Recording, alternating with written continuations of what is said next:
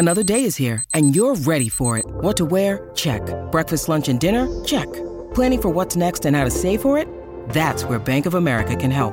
For your financial to-dos, Bank of America has experts ready to help get you closer to your goals. Get started at one of our local financial centers or 24/7 in our mobile banking app. Find a location near you at bankofamerica.com/talktous. What would you like the power to do? Mobile banking requires downloading the app and is only available for select devices. Message and data rates may apply. Bank of America N.A., member FDIC. At Evernorth Health Services, we believe costs shouldn't get in the way of life-changing care, and we're doing everything in our power to make it possible. Behavioral health solutions that also keep your projections at their best? It's possible. Pharmacy benefits that benefit your bottom line? It's possible. Complex specialty care that cares about your ROI? It's possible. Because we're already doing it. All while saving businesses billions. That's Wonder made possible. Learn more at evernorth.com/wonder. When you need mealtime inspiration, it's worth shopping Kroger, where you'll find over 30,000 mouth-watering choices that excite your inner foodie. And no matter what tasty choice you make, you'll enjoy our everyday low prices, plus extra ways to save, like digital coupons worth over $600 each week. You can also save up to $1 off per gallon at the pump with fuel points. More savings and more inspiring flavors make shopping Kroger worth it every time. Kroger, fresh for everyone. Fuel restrictions apply. Look, Bumble knows you're exhausted by dating. All the, must not take yourself too seriously, and 6'1" since that matters, and what do I even say other than, hey? Well, that's why they're introducing an all-new Bumble, with exciting features to make compatibility easier, starting the chat better, and dating safer. They've changed, so you don't have to. Download the new Bumble now.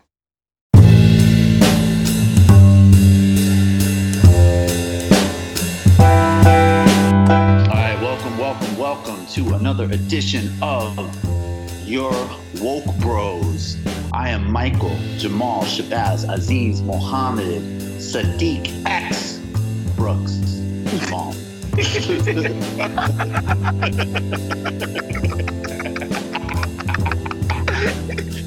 Oh, God. And of course, with me as ever, my comrade, my brother, my friend, my paisan, my fratello, my fellow member of the ulama. What's up? What's going on, Michael, man? It's good to be with you, man. I'm actually in the holiday spirit. Thanksgiving is one of the few holidays that actually, moves me. I can't lie. When it comes to Christmas or the holidays or Hanukkah or Kwanzaa, whatever we're calling it these days, I'm not going to lie. It seems ultra consumerist. It seems ultra just made up bullshit gimmick to separate us from our money. Easter's not even about Jesus anymore. It's about a bunny. Don't get me started on Valentine's Day. 4th of July, like Jesus Christ, really. We got independence except for the black people who were still slaves. It's hard for me to get in the spirit of a lot of these holidays. But Thanksgiving, and even though, the problematic history of Thanksgiving, where the Pilgrims were like, these Indians treated us so nice, and we decided to give them yellow fever, you know what I'm saying, and smallpox and shit. Like, even the problematic nature of the origin, like the idea that all the families around America deciding to come together and, just be, no work, no school, no nothing. We just be together and be grateful for having each other and holding each other down. It's kind of beautiful. And I do want to say this, and I want to shout out Bomani Jones for this. There are a lot of people out there on this holiday that don't have a family to hang out with, don't have people to be around. These times aren't happy times for them because they're reminded of the shit that they don't have. I just want to keep those people in our thoughts, you know what I'm saying? And shout out to them anyway. Yeah, most definitely. And I just want to say real quick, I have no problem. And I think, of course, everybody should be aware of and conscious of the actual history of Thanksgiving for sure. And at the same time, we should be trying to create more experiences like Thanksgiving in general in our culture. Yep. It's probably one of the only days of the year where especially people who are, really abused financially, which is almost all Americans get like actual time. And we should just honor that. And we can't always be out like on the stunt on that, like acknowledge it, be real about the history. Yeah. Maybe at some point, change the name, whatever. But the basic concept and the basic experience, we got to honor, we got to support and, and embrace, I think. Also, of course, with us is obviously the evil genius junior, the Puerto Rican Jade, or the Puerto Rican Jade. That's a good one.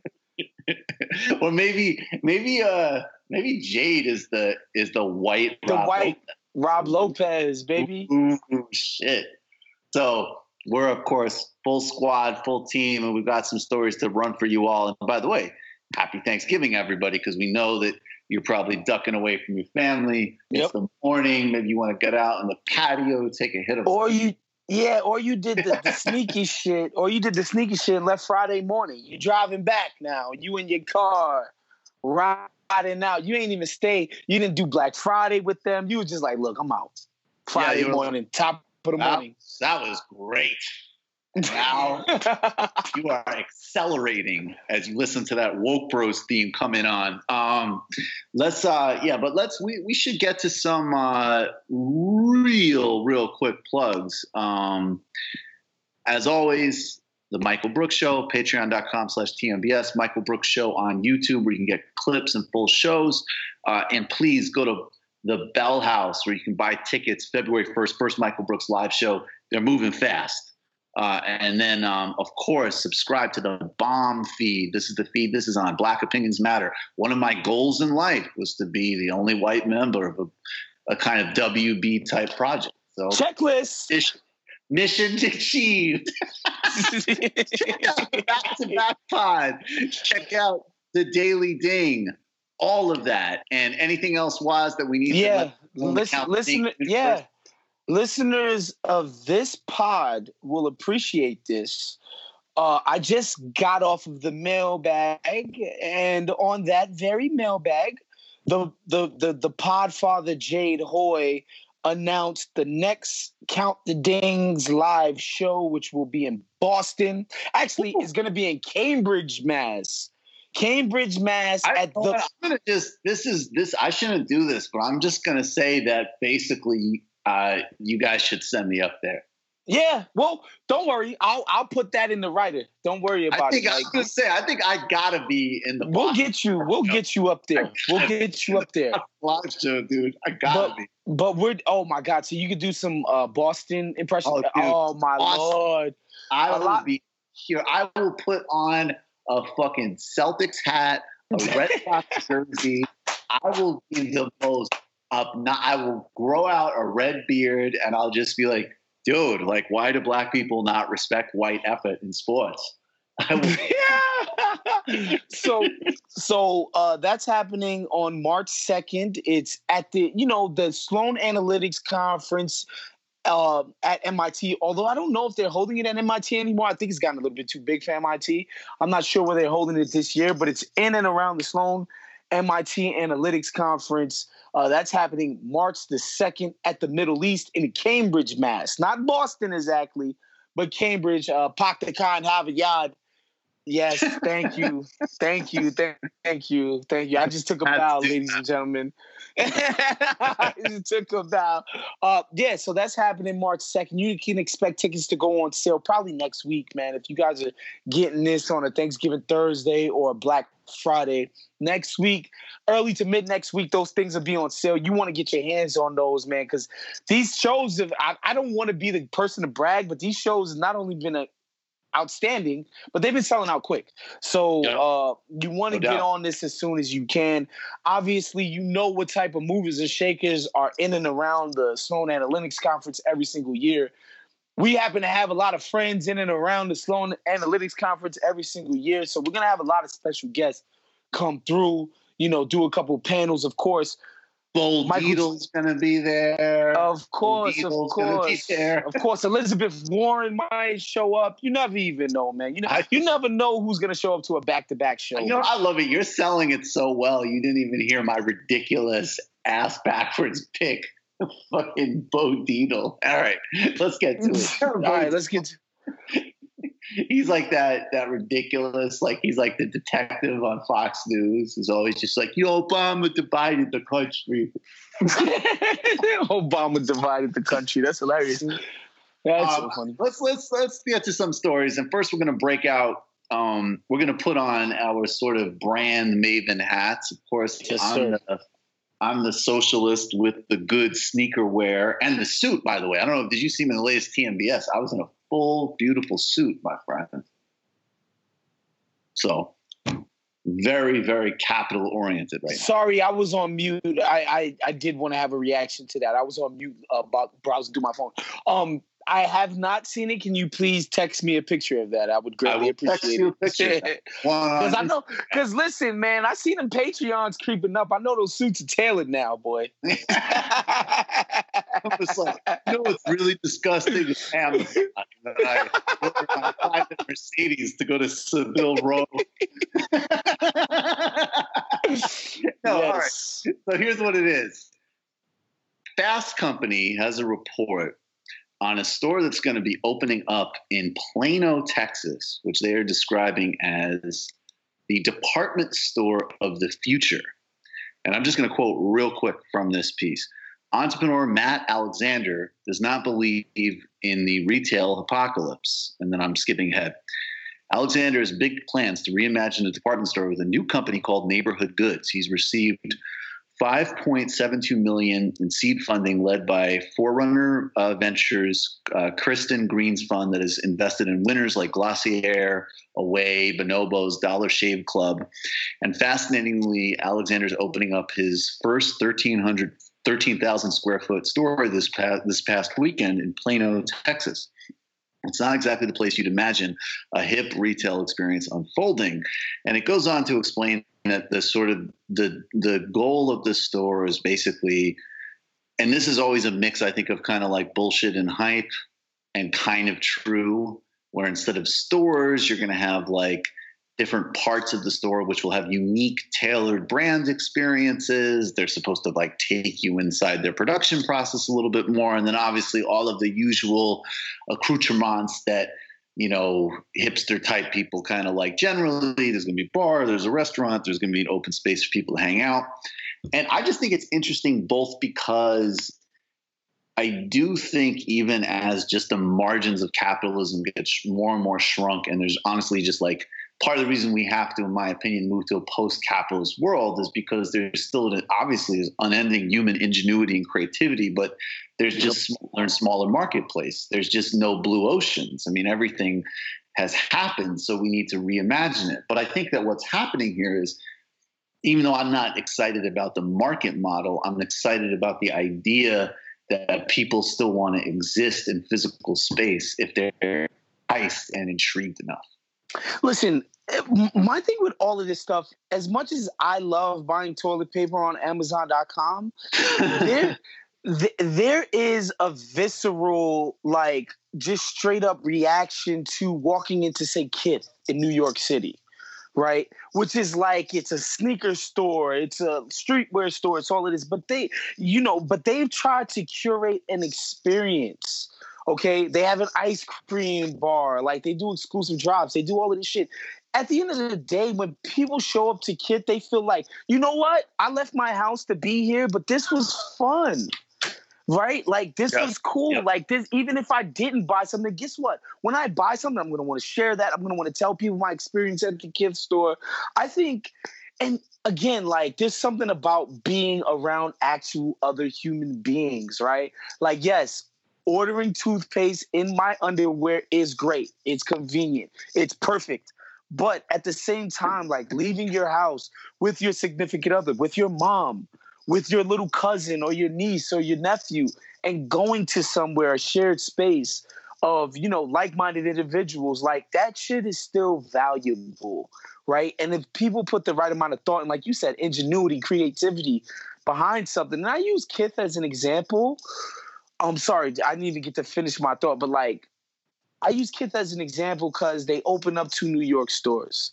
They opened up the LA store. And this is a New York-based brand, but it's basically like, yo, they curated an amazing in-store brick-and-mortar experience. And there's a demand for it. And it's not just, motherfuckers who are willing to pay $350 for sneakers, because that's not all they have in there. They have all kinds of shit in there. Right. But it's an experience. It's an experience. And I think for me, what's interesting to me is I think the other 2 things I just want to hit on with this is I think that if we go the right way, we're going to start leaving behind, like there's going to be more companies that are worker owned as an example, but they're going to be dope. Right. Like the thing, like Mondragon in Spain actually has a really successful economic region, which goes back to the 50s, is primarily worker owned. And people have this, and of course, like they were hit less by austerity and recessions, and employment is higher and poverty is lower and all these other important things. But it's also like, I think that the creativity that the brands people have, that the experience design people have, that the people who are making the designs for the glasses, the sneakers, the home, the furniture, whatever it may be, that is the vitality, the creativity is all there, even if the business models aren't matching it, is what I'm trying to say. So what if the next step of the department store of the future is that maybe it's a collaboration in a kind of like empowered regional economic zone, or it's owned by workers? Because, on the flip side, the other thing that I want to touch on with this is there's been some great reporting recently on how, like, of course, Amazon is a massive factor in our economy. I'd say actually overall a really dangerous one and a fucked up one. But it's huge. It has major implications for the environment. And they're good at what they do. Well, they're good at what they do, but fundamentally what they do is not compatible with like dealing with the climate. Oh, hell no. Labor. And of course they're good at what they do, no doubt. I mean, they're geniuses at what they do. It just happens what they do isn't going to work. But we can get into that. But on the flip side, Amazon is not the reason why there's been this retail apocalypse. There's actually been it's more private equity firms loading up businesses with debt and then cashing out and letting the workers have the bag. And I just want to recommend, we'll put in the notes, there's a piece that came out in 2017 called The Causes and Consequences of the Retail Apocalypse. Private equity firms overburdened businesses with debt, and now workers are paying the price. Will policymakers do anything about it in the New Republic? And I mean, that basically lays it out. Obviously, you get into more detail, but just this idea that like retail will go away inevitably, nothing will ever happen inevitably. That's bullshit. It's bullshit. And economics is always determined by policy. And the policy we've allowed is, Amazon to do a lot of really bad and dangerous things and have too much monopoly power. But on the other hand, this private equity is retail owned by private equity. And that's a very specific decision. It's not because people are buying underwear on Amazon. Yeah, and it's not because people don't want to get up and go out to stores and buy shit. It's bullshit. And I want to just a quick anecdote on that. The day that I decided that I actually really hated Bain is when I found out that they had bought up KB Toy Store, and they did what you said, loaded it up with debt, and then unloaded that shit. And we have no more KB Toy Store. Because I just remember KB Toy Store being the cooler, more laid-back alternative to ultra consumerism Toys R Us, right? Yeah, Toys R Us had all the commercials. Toys R Us had all the appeal. But KB had all the shit, but it was just more chill, and they had more toys in the fucking clearance rack. And it was just so much iller of an experience as a kid. And then I read Bain Capital was the death of KB Toy Store. Yep. And that's when I decided, fuck Cory Booker and fuck Mitt Romney. That's right. Exactly. By the way, more toys in the fucking discount rack should be a slogan at some point. They did, man. They always had a brolic ass clearance rack for the toys, man. It's crazy. I remember that as a kid. Right there, it's just Waz walking around being like, they got a brolic ass. Hire me, people. Hire me. I'll come up with a slogan in no time. Waz and I would actually be good pitchmen. I really do. Oh, 100%. 100%. Yeah, you got the black, you got the white, Yep. You got the socialists, you got the semi-socialists.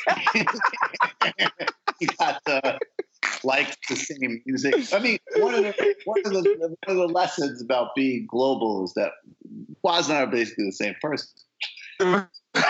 Exactly. That's the good thing about globalism, man. And we're all realizing this. You can go to Jamaica and meet 20,000 Michael Brookses. It's crazy. Right. In motorbikes, driving the product down from the hills. With a mesh on, which are actually called marinas, for those of you who don't know. But most people just say the mesh.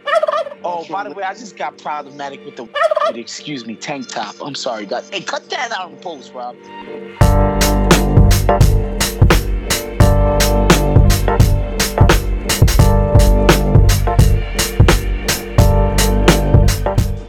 In short, the federal government said this. Congratulations, you played yourself. So y'all keep thinking this is a game, man. Giggling on the gram and telling on yourselves. And I want to know who the record label executive was that got into it at the Philippe Child. People say it was Elliot Grange. And who is he? Elliot Grange is the son of Sir Lucian Grange, the highest executive at the Universal record label, Universal Music. Now, I done told y'all several times there was people behind the scenes financing all this behavior because it makes money on YouTube and Instagram. And your reckless behavior that gets you likes and hits on YouTube got you out here bugging for some money. And here we are. And so you thought you was going to get into it with the son of arguably the most powerful man in the music industry, and this thing was going to end up okay for you? Congratulations, you played yourself. Because that was what, just a few weeks ago? It seems like things started moving rather quickly since then. What we got next, Mike? Rob is there. He's just laughing. Get to Tekashi. I know you're a big fan. No, I'm not a big fan. You asshole.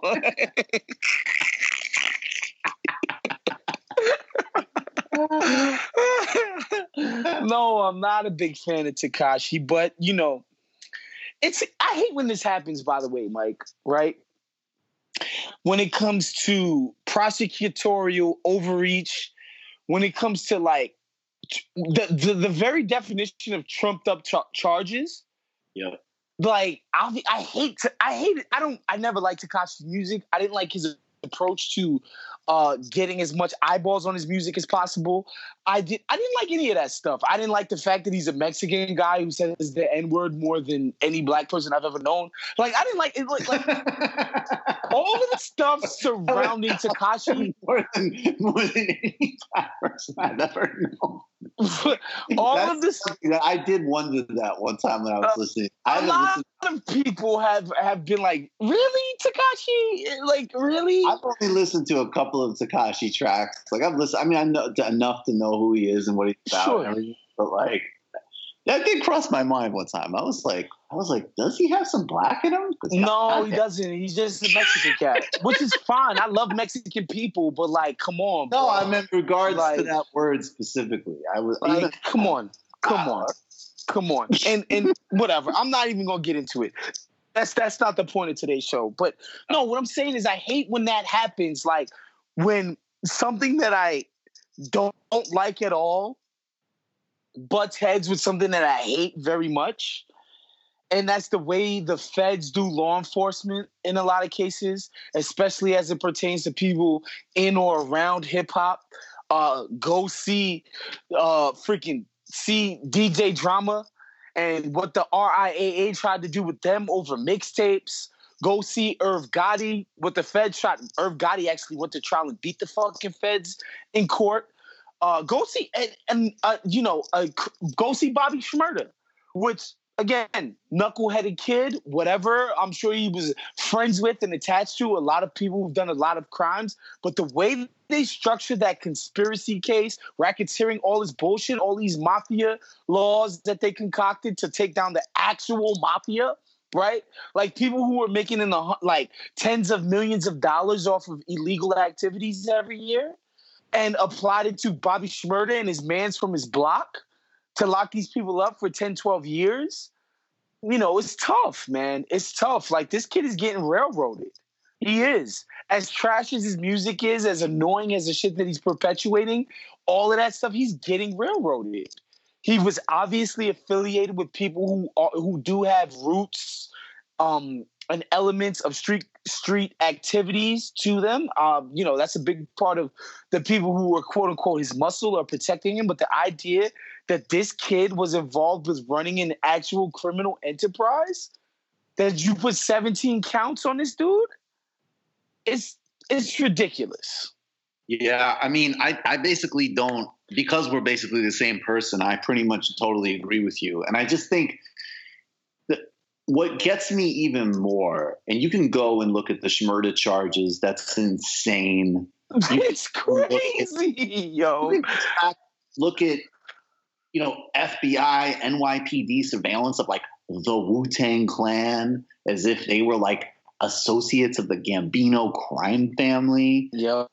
And, you know, and with really like, and it's not to say like, okay, whatever, like rappers might use security from different criminal organizations, but really with the exception of like Death Row Records, which Doug Knight actually was a gangster, like that's just non-existent mostly. I mean, I guess there's a couple of other smaller cases. No, because it's important that you said that, because there are often times where people who work in rap music specifically, because this doesn't come up in country, doesn't come up in EDM, doesn't come up in pop or whatever the other genres are. Rap music specifically, because like you might have to go to Memphis, Tennessee to some club in one of the most crime-riddled areas in that state and get $5,000 to do a show. And you might have to pay some street cats to make sure that you're safe coming in and out. You just did business with some street elements. That does not make you a part of their organization. But also not only that, like to even like in a less reasonable direction, like frankly, Frank Sinatra was all over like his fans and his friends and his financial backing, I believe, were straight up mafia. And there might be that it, like I'm saying, like the most innocent is somebody that's security for you. But even if you're friends with scumbags and associate with bad, you know, people who do bad, mean shit, and you get a thrill off of that association. Or by the way, even do business where the guy's your manager. Yes, but he's negotiating deals for you. And there's a lot of reason why you might want people like that to negotiate deals with you, by the way. Oh, yes, facts. Particularly in a notoriously screw-over artist business. It does not mean that you're part of a criminal conspiracy. And then the other two things I just want to throw into the mix. One, I remember one of Bobby Shmurda's lawyers saying in a profile I read, and I do forget his name, and I couldn't find it before we started, but the quote was something to the effect of that people don't understand that police in a place like, where is he from? Brownsville? I forget where he's from. I think Brownsville. They operate. Bobby's from Flatbush. He's from the 90s section, which is basically on the border of East New York, Brownsville, Flatbush. Okay. All right. So that general ballpark. So what this guy was saying is that in these neighborhoods, and again, like, this is a lawyer, right? And sure, he's making a case, but this is somebody who would know better than you, is my point, unless you've grown up in these neighborhoods. He's like, what people cannot understand as I talk about this case is the way the police treat these teenagers in a paramilitary fashion.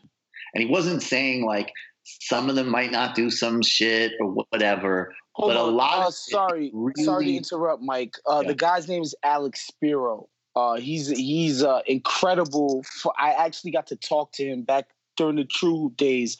My man Kevin Arnovitz is friends with him. He's a fucking NBA fanatic. So we were able to get him on the pod. I mean, I can try to do some back channeling. Yeah, absolutely. Kevin Arnovitz. He was making that point. Yep. And you can elaborate on it. And the second thing I want to say too, I talked to another lawyer, a guy that I'm friendly with. He's a Ethiopian Jew patron of TMBS. So I like him. And what he said to me, and this takes it out of the realm of, because even for as dangerous as the situation they're in, I mean, Tekashi has lawyers, he has some resources, whatever. But this guy was saying like, he's like, I'm talking to teenagers in schools, and I'm trying to explain to them that if they're watching like a Cardi B video or a Tekashi video and they throw up a sign because it's part of a dance or some shit, or they saw it in an Instagram post, he's like, that can be used and might very well be used alone to arrest you, to get you into legal trouble, to kick you out of school, to get you in the system, criminally speaking. And so to me, and what's funny is that most of mainstream culture goes, oh, well, that's why, Tekashi shouldn't be throwing up gang signs. And you know what? Fair enough, whatever. Sure. The bigger point. That's why Tekashi shouldn't be exercising his constitutional right of free speech. Well, that's why. That's one, but number two, even to me, it's like police are literally monitoring children's fucking social media pages and building criminal cases on this type of thing. And by the way, with Tekashi, my read would be, and he might be a real asshole, and he might have done bad, whatever, but that's an exaggerated version of that same dynamic, because this is a made up narrative which got mashed with real life through his security. That's my read. Listen, I just want to before we move on from this, I just want to talk about the idea, the concept, the entity that are the hip hop police. Like, I'm sure anybody who's listened to rap for any extended period of time has heard the term hip hop police. It's not a conspiracy. It's not a conspiracy theory, some fairy tale of folklore. No, it's a fact. No, what I'm saying is that there is an actual unit within the NYPD dedicated to following rappers, watching what they do on social, figuring out what club, strip club or regular club they got booked at, stopping their vehicle in and out of the facility, literally trying to put cases on rappers, trying to put cases on young black men making money off of music. That's literally their job, dude. And this idea that Tekashi and his mans were fucking Al Capone and them fucking up society is fucking crazy. It's insanity, man. And quite frankly, it's racist. Like, that's the elephant in the room. It's racist as fuck, bro. And, and it's something as simple as, like, let's just say, I remember there was a weekly hip hop party, and I talked about this on Everything Is Trash with my cousin Nard. There was this weekly hip hop party. Stuff, by the way. Oh, thank you so much. You're gonna love our next episode. It's taken us like 10 years to put it out, but everybody's gonna be very happy about the next episode that we drop. I get a first shout out, I'm assuming. Yes, probably. That will make me happy. We talked about the Webster Hall party, the Call House party. Just Blaze basically put it together, whatever. It was this great party. Every week people coming out, whatever. Right. Some kids got into a fight at the train station a block or two away. They figured out that those kids was at the Webster Hall party. Party done. They literally closed the party because some kids who left the party got into a fight. Now, how many times at EZU, at motherfucking EDC, have motherfuckers actually died from drug usage? How long it would take, how many fights it would take at an all-white party for them to decide that this weekly all-white party needed to be shut down? Like, it's just part of this systemic racism that happens. And, and unfortunately, people think New York City is this liberal bastion, the melting pot. It is oftentimes, but oftentimes it's just racist as fuck, reductive as fuck, and the hip hop police is just a part of that, bro. Like once you're popping your rap and you have a sort of what we call a street edge to you, they're watching you. They're watching you, man. 100%. And they're trying to get you locked up. And If your associates do a crime, they're going to rope you in, whether you actually were a part of some conspiracy to kill or hurt or murder or whatever, or all the bullshit they put on people. It's just, it's unfortunate, man. Yeah, I mean, it's very clear what it is. And and again, it doesn't really matter what you think of these individual personalities. You have to look at the bigger picture. And you can say to yourself, like, oh, Tekashi, he was doing the CB4 thing, which is like, honestly, like, that was a relevant movie in 1995 or whenever it came out. But like, dude, it is so ridiculously relevant right now. To the how conscious and cynical rap has become about how you can profiteer off of portraying gangsterism. Right. It's, oh man, anybody who hasn't seen that movie, just go watch it. Shouts to Gusto, man. That's that's a great movie. And also that Sopranos episode with oh my God. shooting the ass. Oh my God. All right. So, like, I would say, like, for me, the charges against Tekashi are bullshit. Just read the charges. Read it. And that unit needs to be abolished. Period.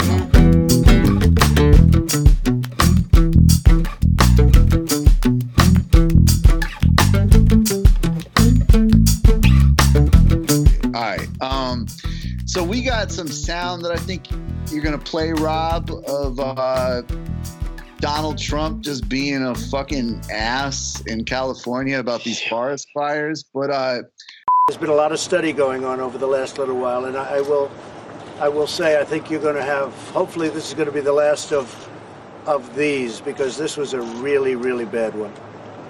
And I know Gavin's committed, we're all committed, I'm committed to make sure that we get all of this cleaned out and protected. We got to take care of the floors, the floors of the forests, very important. You look at other countries where they do it differently, and it's a whole different story. I was with the president of Finland, and he said, we have a much different, we're a forest nation. He called it a forest nation. And they spend a lot of time on raking and cleaning and doing things, and they don't have any problem. And when it is, it's a very small problem. So I know everybody's looking at that, to that end, and it's going to work out. It's going to work out well. You're an LA man now. Was out in LA with you guys are not in the same place, but my sister's out in LA. Yeah, she's on the east side. Is she in like Silver Lake or something? Something like that, yeah. Yeah. Are you guys, are you all right? Like, what's going on? I'm good. Like, honestly, because the crazy thing is it's happening in Southern and Northern California. So it's happening over by the Bay, and it's happening all the way by us. A lot of people don't understand the vastness of California as a state. Like, the Bay Area and Los Angeles are further from each other than Boston and New York. Right? Like, people don't understand, like, how far everything is the different from world. each other. Yeah, it's a different planet. Yeah. And so, that it's happening up there and all the way down by us is just crazy. A lot of very these natural disasters, especially stuff that has to do with climate change. And I personally think the wildfires are direct, and I'm sure there's scientific evidence to back it up, is directly related to climate change. You know what I'm saying? The rate at which we're getting these fires and the intensity of them, it's got to be related to the fact that the planet's getting hotter, especially up north, where it actually rains a lot, where there is a lot of moisture. To have these crazy fires is, it's wild. But down by us, we're good. It's fine. They got their hold on the stuff that was happening in Malibu and all of those areas. Like they've gotten it semi-contained, and things are gonna be fine. But man, it's scary shit when you just realize that like a fire could start, and the amount of brush and greenery that's in and around Southern California would like blow people's minds. Like there's a lot of freaking nature, because Yeah. LA is not like New York where like in Manhattan is, you know, probably like 3 trees or whatever. Like everything is so spread out. You know, there just literally is a lot of nature. There's a lot of people in this area, but it's very spread out. And so people would be shocked to know that. Amount of, like suburbs strung together. I mean, right. But on the other hand, you know, also you need to rake that shit up, which is what Donald Trump said. Right. Donald Trump went to California and he was standing, and it was real funny because Jerry Brown and Gavin Newsom were just sort of like, who is this fucking moron? God. Yo, and it's like, yo, Mike, we've seen so many crazy things from this guy, but this shit was still surreal, bro. It was still like, God damn, you're a fucking idiot. Surreal for the people that were with him. Like, you know, Jerry Brown is a real, you know, experienced, shrewd veteran politician. He's seen a lot of stuff. And he ain't no spring chicken. He's not a spring chicken. He's a man of the world. And he was standing there next to Donald Trump like, fuck. Sweep up the floor, huh? And then what I loved was I think Trump was like, that was happening in Finland. And then the prime minister of Finland, like, just had, you know, because I'm not as up on Trump shit as other people. Like, I get burned out with it. And I think sometimes people just need to chill. But I have to say, like, the headline, like, Prime Minister of Finland makes clear that he didn't say that they raked up the forest floor. Just like, it's just a good reminder that you got to be structural. It's bigger than Trump. But my God, our president is a fucking moron. And on top of that, I just wanted to say, he just tweeted out 21 minutes ago while we're recording this, brutal and extended cold blast could shatter all records. Whatever happened to global warming? Question mark.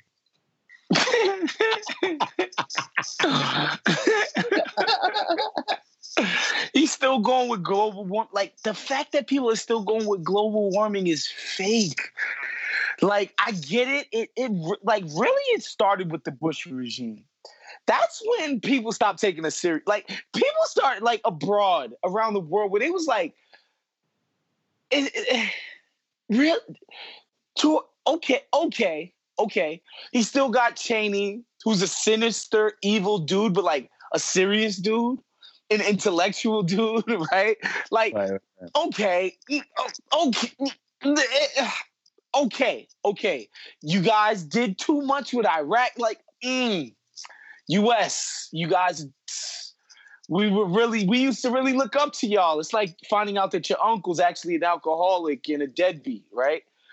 And then, you know, we did the Barry thing, and then it was like, oh, hell yeah, yo, yes!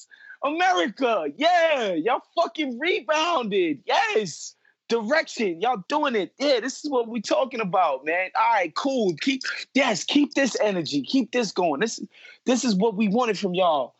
And then we do W 2.0, man. Yeah, I mean, 100%. Well, the only thing that I want to say though to like unsettle people a little bit to me is it's like, we get fixated on the amount of Americans that don't accept the science, and obviously Trump, you know, being insane about it doesn't help. But the real reason we don't do anything about this is because the fossil fuel industry still owns politics. And how many people and politicians actually accept the science, but still drill baby drill and, you know, throw public land to the private sector for exploitation. So to me, you know, it's like, it's a real big picture. Yeah, but Mike, honestly, dude, it's like capitalism. No, I'm not saying. No, that's not what I mean. That's not what I mean. I think the problem with that theory, not even that theory, that read on things, is places like Nebraska, where like when Keystone came through, and like literally everybody was just like, "Fuck this," right? But that's because everybody agreed what the truth was. You know, it wasn't. Does everybody agree with the truth was? I think it's because, like, literally, you're going to put a pipeline through my yard. But there you go. Yeah, but that's true. And ahead is because and those politicians were bought and paid for too. Absolutely. And that's everybody agreed what the truth was. But Justin Trudeau agrees with what the truth is, and he pushed harder for that deal than anybody. So it's like, we got to get to the actual root of the problem here, and it's not whether you think it's a problem or not. It's whose interests you're actually serving. Justin Trudeau has pushed for more tar sands deals as much as any of his predecessors, and he goes out and does little geeky, I'm worried about global warming, gee, but he's not going to do shit about it because he's in the pocket of the oil industry, and that's the ultimate thing. I think we need both. I think motherfuckers got to wake up. Yeah, no, I mean, it's not like a contradiction. I'm just saying I think people get too comfortable calling out people for like being stupid when it's like, we gotta stay on everybody's asses. Yeah, you can't. Come on, if you support Keystone, because like even Obama tried to, he wanted to. He did. Obama would have if there was not a mass. He wanted to so badly. He so badly wanted to support that shit. And Hillary even more. Come on. And people, but people were just like, yo, bro, this is ridiculous. Bill McKibben, man. Bill McKibben, all props to him. Amazing movement building. But that's the oil industry. That takes a lot, man. That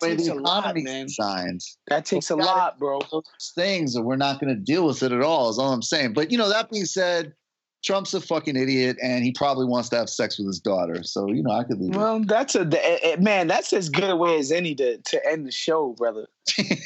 Well, let me just say, in conclusion, real quick though, what would be the Nation of Islam equivalent of that? Like we got that's the white news. Sit down, white news. But what would be the equivalent of Nation of Islam?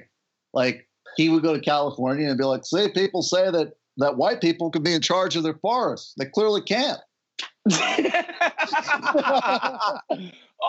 Just blaming the white man for everything that's wrong. Ooh, that would be crazy. I expect Yakubs to manage a forest. They can't even stop himself. They came from caves. They were grafted from pigs. That's why they burn their habitat. They're savages. Oh my Lord! All right, Allahu Akbar. All right, man. Thank you, brother. Happy Thanksgiving. Yes, happy Thanksgiving to everybody, man. Of course, make sure you subscribe to Back to Back, motherfucking the Daily Ding. What's the Ken Fahy and Zach Harper, the Interceptable. Of course. Make sure y'all become a Patreon to the Michael Brooks Show, man. Support Michael Brooks. He's one of the smartest, funniest, coolest, whitest motherfuckers out there.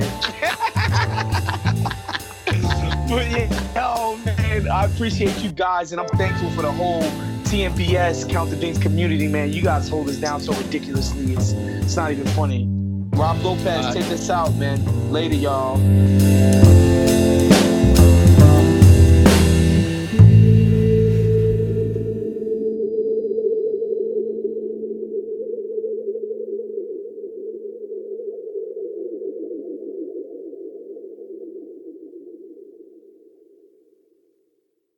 Our kids have said to us since we moved to Minnesota, we are far more active than we've ever been anywhere else we've ever lived. Moving to Minnesota opened up a lot of doors for us. Just this overall sense of community, of values that, Minnesotans have. It's a real accepting, loving community, especially with 2 young kids. See what makes Minnesota the star of the North. New residents share why they love calling it home at exploreminnesota.com/live. Our kids have said to us since we moved to Minnesota, we are far more active than we've ever been anywhere else we've ever lived. Moving to Minnesota opened up a lot of doors for us. Just this overall sense of community, of values that, Minnesotans have. It's a real accepting, loving community, especially with 2 young kids. See what makes Minnesota the star of the North. New residents share why they love calling it home at exploreminnesota.com/live. Our kids have said to us since we moved to Minnesota, we are far more active than we've ever been anywhere else we've ever lived. Moving to Minnesota opened up a lot of doors for us. Just this overall sense of community, of values that, Minnesotans have. It's a real accepting, loving community, especially with 2 young kids. See what makes Minnesota the star of the North. New residents share why they love calling it home at exploreminnesota.com/live. Our kids have said to us since we moved to Minnesota, we are far more active than we've ever been anywhere else we've ever lived. Moving to Minnesota opened up a lot of doors for us. Just this overall sense of community, of values that, Minnesotans have. It's a real accepting, loving community, especially with 2 young kids. See what makes Minnesota the star of the North. New residents share why they love calling it home at exploreminnesota.com/live.